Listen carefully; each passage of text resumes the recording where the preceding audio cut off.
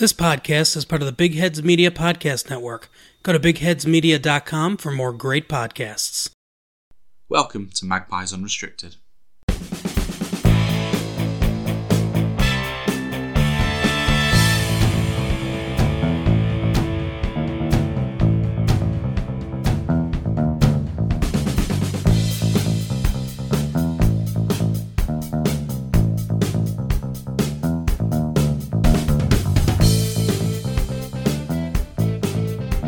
Hello ladies and gents, and welcome to Magpies Unrestricted, where we'll be talking all things Newcastle United. I'm your host Chris Simpson, and joining me as always is Cara Thistlethwaite. Hello. And I'm afraid we're joining you after yet another Newcastle defeat at the start of the season, this time 2-0 to Aston Villa. And disappointing one. In fact, this is actually the first time Newcastle that we've lost both of our opening two games in a Premier League season. Well, it's the fourth time it's happened in 6 seasons, which, for context, hadn't happened once in the previous 16. So, disappointing start to the season, we have to say. Well, can I just say, at least you're not Arsenal. I think we're all grateful for that right now. Well, I mean, Callum Wilson didn't exactly have the best game that he's ever had. Was clear through early on and just didn't even manage to hit the target. I mean, you put your house on that normally, wouldn't you? Well, no, because, I don't bet on uncertain odds. But yes, no, I get what you mean. It was very uncharacteristic. And it was an amazing goal by Danny Ings, to be fair. Anyone would be proud of that. So, again, one of those goals that you can't do really anything against, but I'd argue that defence should have been on him a bit more. Yeah, I think... I mean, yeah, there's always some more you could have done. There's more you could do marking from the corner, but I think ultimately you also do have to hold your hands up with that one and say, what a strike, that overhead kick, connected with it so sweetly. It's always annoying when it happens to your team, but you also have to sort of go, that's a great goal. But yeah, it was a very frustrating, I think, afternoon on Saturday. Yeah, especially with the penalty, which I'm sure you'll have plenty to say.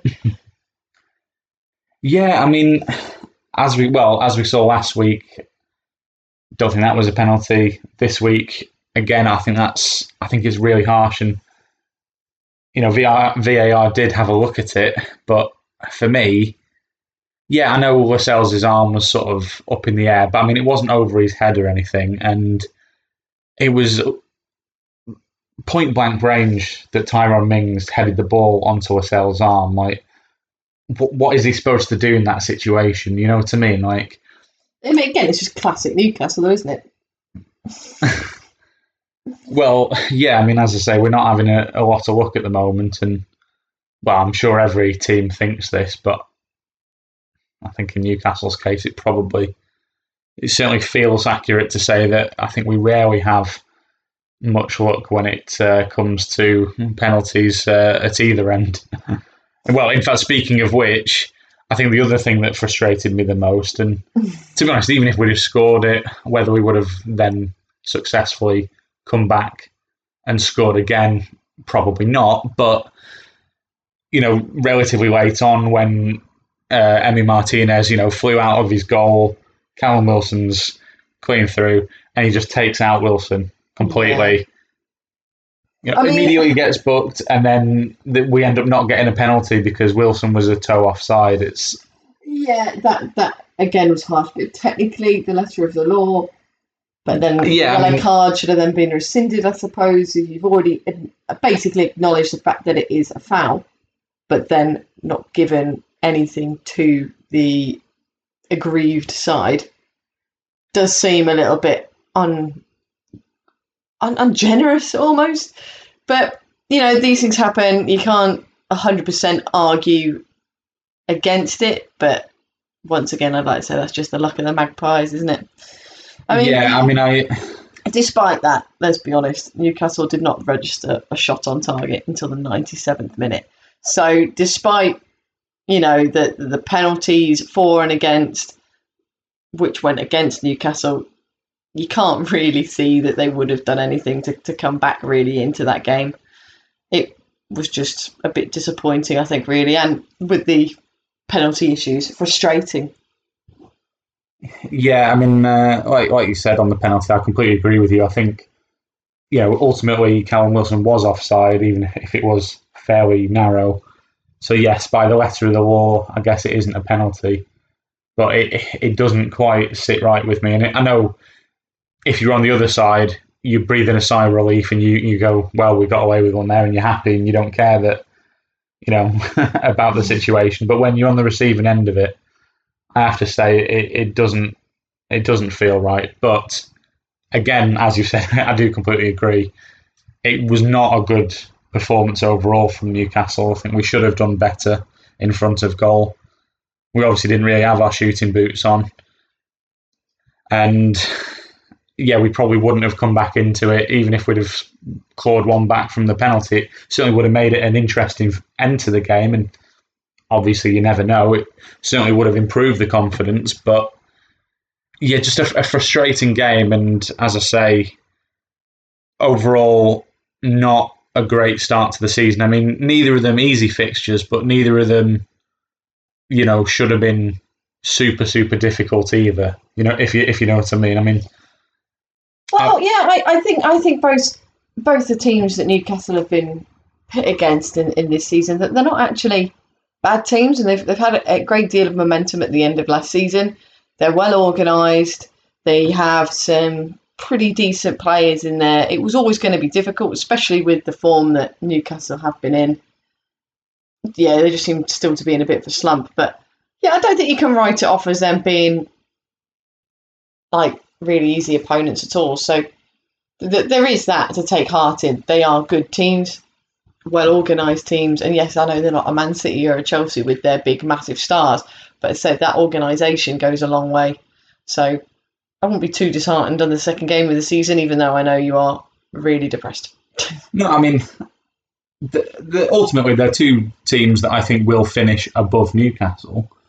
But if Newcastle are aiming to mix it around in mid-table this season, well, we probably know it'll be more towards the bottom as it was for much of last year. But, that's two defeats to two, mid-table-ish sort of teams. So not the best of starts, and hopefully it'll improve soon. But while we're on the slightly down note, I have to say there's slightly down. There's a bit of news to get through this week, and I'm afraid none of it's really very positive. That's not even including the fact that we still haven't brought anyone else in. But week left in the transfer window. We'll recap on next week's podcast. If there is any last minute activity, I wouldn't hold your breath on that one, listeners. But just on the news front. So first of all, of course, there's the news that you may or may not have heard of Martin Dubravka's setback. I mean, he was still quite a while away.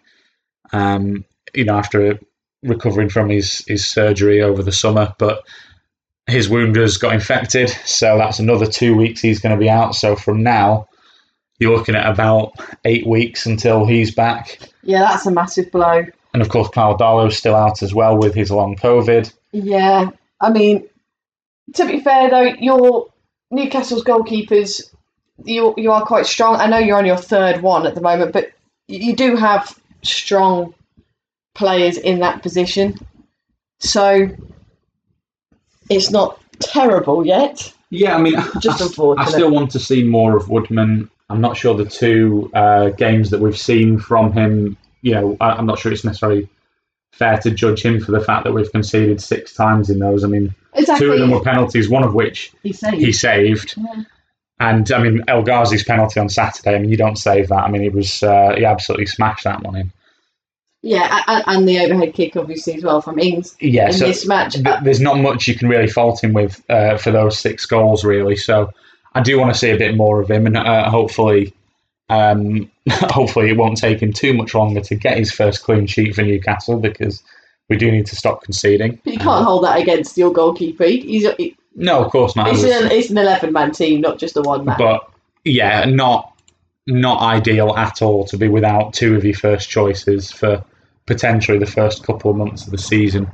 And of course then it'll still take them time to just get back to fitness as well. So yeah, not great. And to go from kind of bad to worse, and this is a topic we've talked already quite a bit about on the podcast over the over the weeks. And of course, we've seen the abuse that Jadon Sancho, Bukayo Saka and Marcus Rashford have obviously received in the wake of missing those penalties for England at the Euros. And this, of course, I'm talking about Joe Willock going on BBC Radio Newcastle to reveal just the extent of the racist abuse that he receives on social media on a daily basis. I mean, as I said, he literally every day I get messages talking about my colour or different things that are disgusting. You know, it's absolutely appalling. Yeah. And this isn't just from Newcastle fans, though. I'm sure there are some Newcastle fans responsible. Hopefully not many, because, well, there's no place for it anywhere, and there's certainly no place for that in our club. But just fans generally just abusing him because he's a fairly high-profile black player. And, yeah, as I say, we've talked about it before. Anyone who has listened to this or knows us, IRL, shall they say, you know, they'll know our feelings on this and how sickened we are by it. But I mean, the fact that a young player has to effectively cut himself from, well, the only way to deal with it is to cut himself off social media. And as he said, that means he loses connection with all the fans that support him every day. And I just don't see why you'd even bother want to say anything like that to affect another human being, because there's no way you're going to say it without the intention of harming someone. So, yeah. And well, exactly as you say, why should he have to lose the good side? And sometimes it's difficult to see the good side of social media when you hear about this sort of negativity. But all the positives that he can get from social media, all the encouragement, as you say, the interaction with the fans, and so hopefully with a lot of Newcastle fans who are sending in positive messages, you know, why should he have to lose that just because of all these idiots? And as he said, and as we've said plenty of times, ultimately it comes down on the social media companies, your Instagrams, Facebooks, Twitters. It's on them to really start policing this because, as I said, we could talk all day about it, and we've said it a million times, but they're just not doing nearly enough, and it needs to stop, quite frankly. I mean, it's hard to, as I said, without spending hours talking about it, there's not really much more you can say, but it continues to be depressing. Yeah, it just continues to be another point where enough isn't being done by the people who have the opportunity to do it. But from one controversial topic to another, Steve Bruce revealing that a lot of Newcastle players aren't double jabbed or even single jabbed for the COVID vaccine, which I understand that it's a player's own choice. However, considering the problems that the Newcastle team in particular, with 2 players having COVID at least and 2 players suffering from long COVID, it just seems bizarre that other players won't think, oh, this could actually affect my career. Never mind life and take the life, but it could affect their playing careers. You would have thought they'd do everything in their power to extend their opportunity to play football and not put their own team at risk by not having a jab. Yeah, I think you've absolutely hit the nail on the head. Yeah, obviously, I mean, Bruce said his exact words were, it's fair to say we've got a lot of players who've not had the jab, and I've always said it's their prerogative. He then, in his defence, he then did go on to say that his advice is for them to get jabbed, especially because obviously being footballers, most of them are younger people, and as we've seen, there is a rise at the moment of younger people going into hospital because not getting the jabs. We'll get off our soapbox in a minute, folks, but yeah, I will say anyone listening, if you've not got the jab and if you're eligible, which I think everyone over the age of 18 is, go get your jabs. But as you said, in terms of the players specifically, as I say, you hit the nail on the head. Why risk potentially missing time out of the season or spreading it to your teammates? And I mean, you know, if there was another outbreak in the squad, then that can seriously harm just the team overall, let alone your own health, which obviously is first and foremost the biggest priority. Yeah, just get jabbed, people, and seriously, Newcastle players, get jabbed.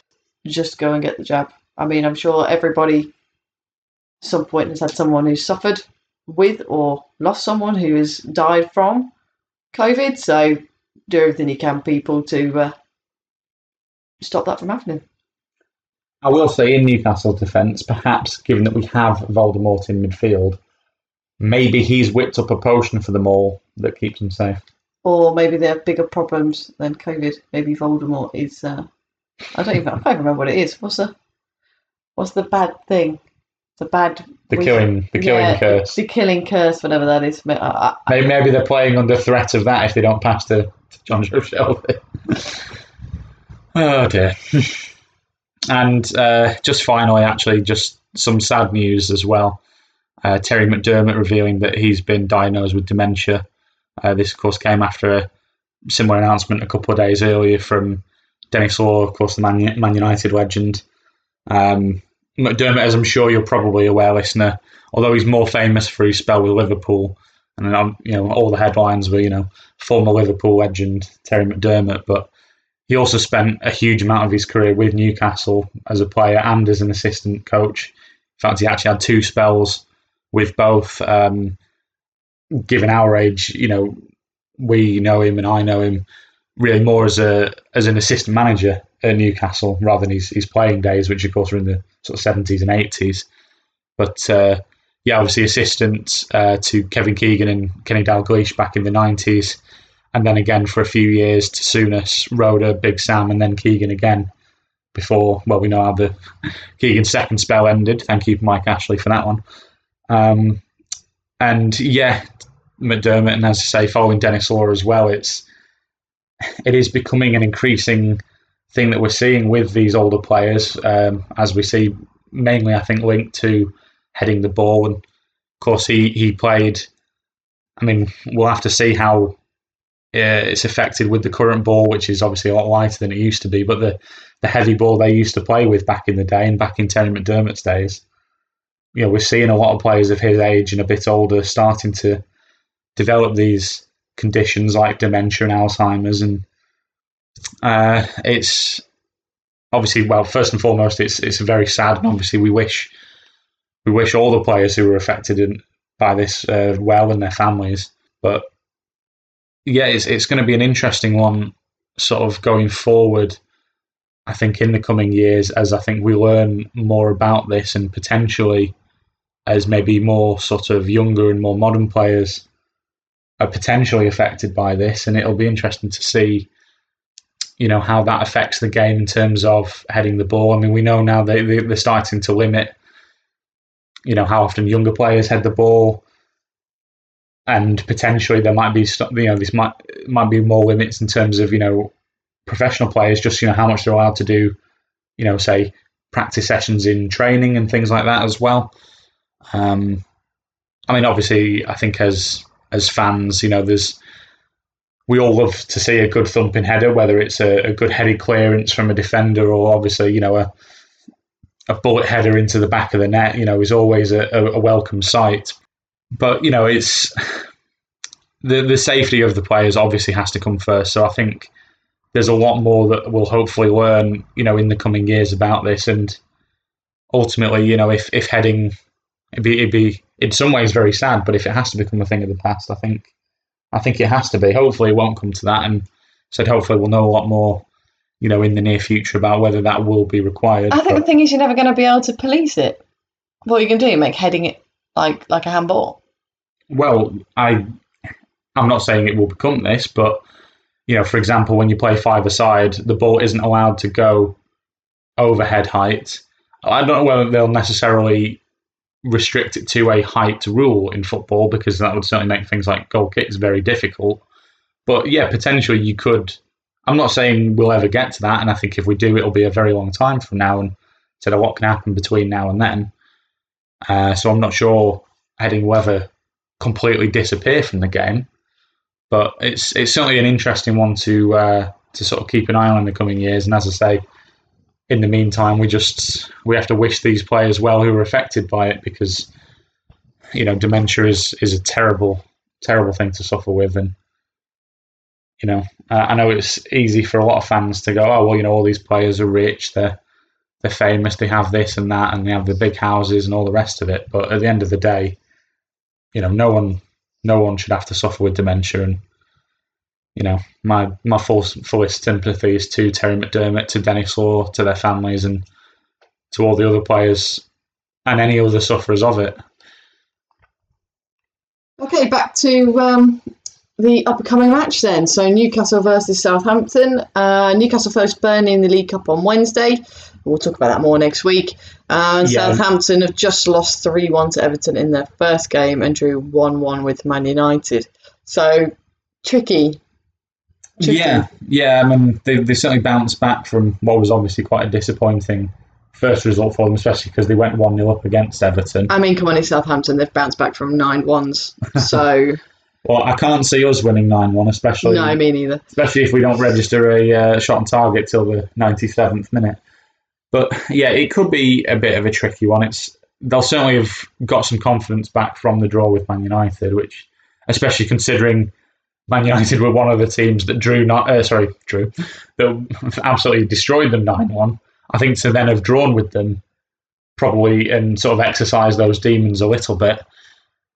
And as we've said, after the two defeats, while not a complete disaster, it is imperative that we start getting points on the board as quickly as possible. Now, I think what does give me some hope is that actually we have a very good recent record against Southampton, which makes a change considering our recent record against a lot of teams. Never going to be able to say that again, are you? No. This is the last time this season that I say that we have a good recent record against someone. No, but I mean, in the last 7 times we've played them, we won 5 of them and only lost 1. So, I mean, that's pretty good going by anyone's standards, let alone Newcastle's. So, that does give me some hope. As we've said, first of all, we have to get this League Cup match with Burnley out of the way. There's not much point us giving it too much of a preview because chances are by the time you listen to this, it'll probably have already happened. So we'll talk more about that next week. We'll look back at the Burnley game and obviously we'll look back at this Southampton game. But yeah, we're at home as well, so there's that. And yeah, we need to start showing what we can do going forward. Hopefully, I mean, Joe Willock obviously was able to start last week, but I think he was a little bit rusty after obviously not really doing much pre-season. So yeah, fingers crossed he's a bit sharper.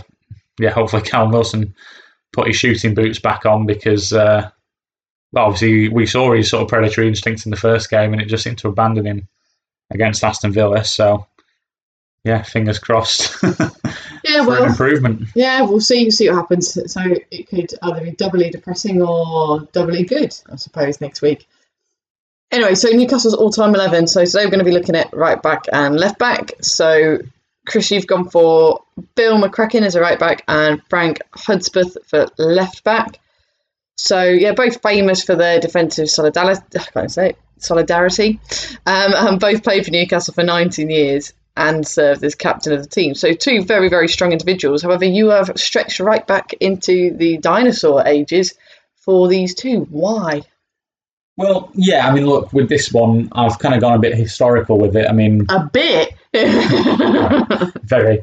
I mean, look, first of all, shout out to Warren Barton and John Beresford, who I imagine a lot of listeners might have thought would be my picks, and I was tempted to go with them. They were, of course, our 2 fullbacks during the Entertainers era, and lots of fond memories of them, bombing forward. I think a lot of fans who watched Newcastle in that time, and they were both fantastic players and key parts of that team. But I had to, having researched these guys, and as I say, a lot of your listeners may never have even heard of them. I saw, because they were both largely played at the same time for a lot of their 19-year periods. Weird that they both played for the exact same number of years, and there was there's a lot of overlap there. And both absolute Newcastle legends, to be honest. So if you haven't heard of them, listeners, I will just give you a bit of background on them.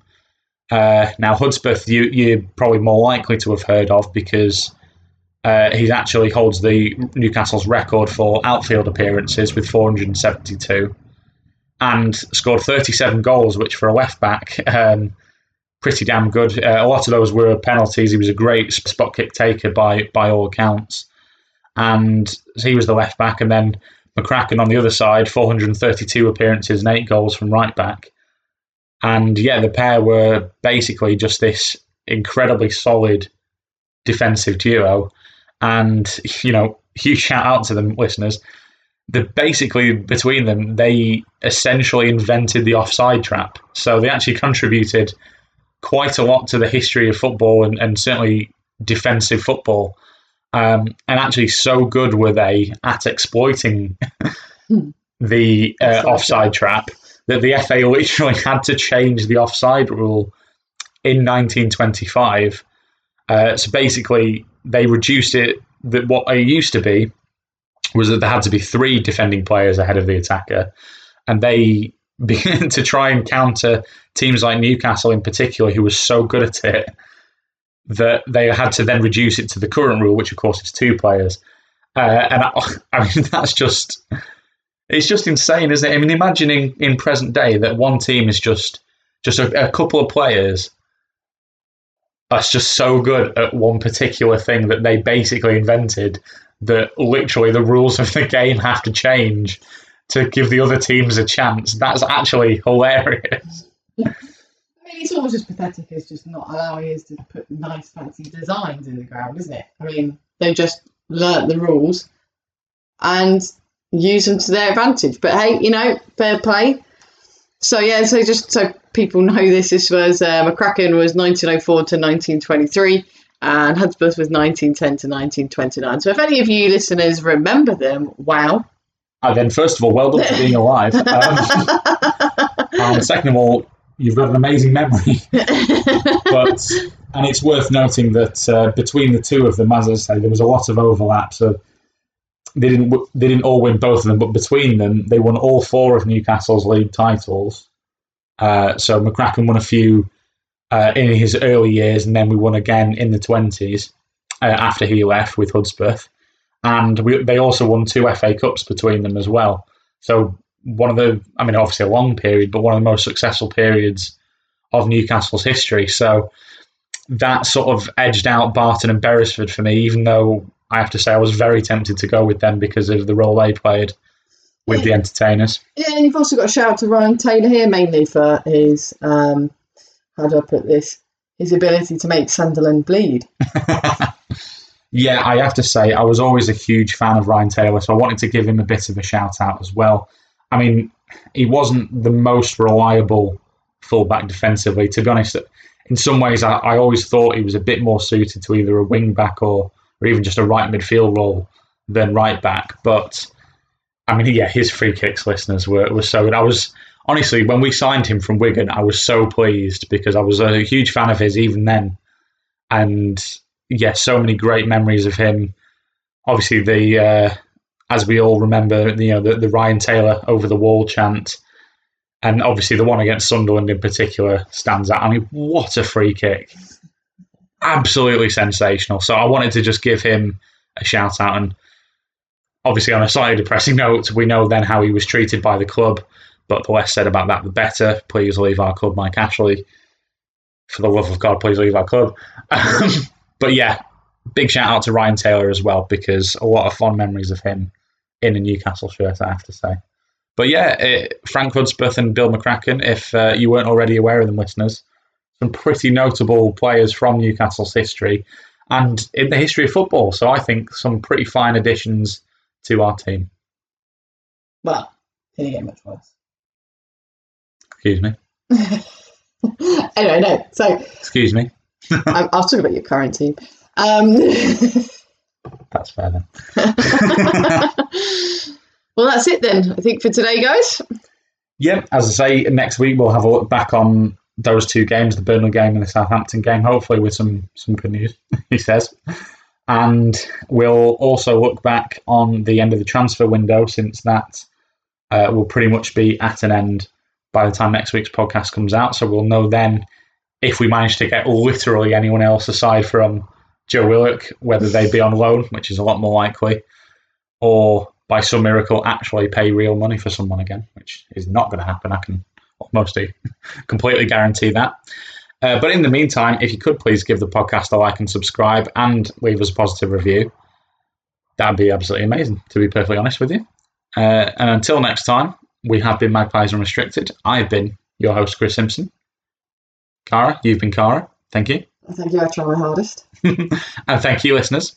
Bye. Bye. This podcast is part of the Big Heads Media Podcast Network.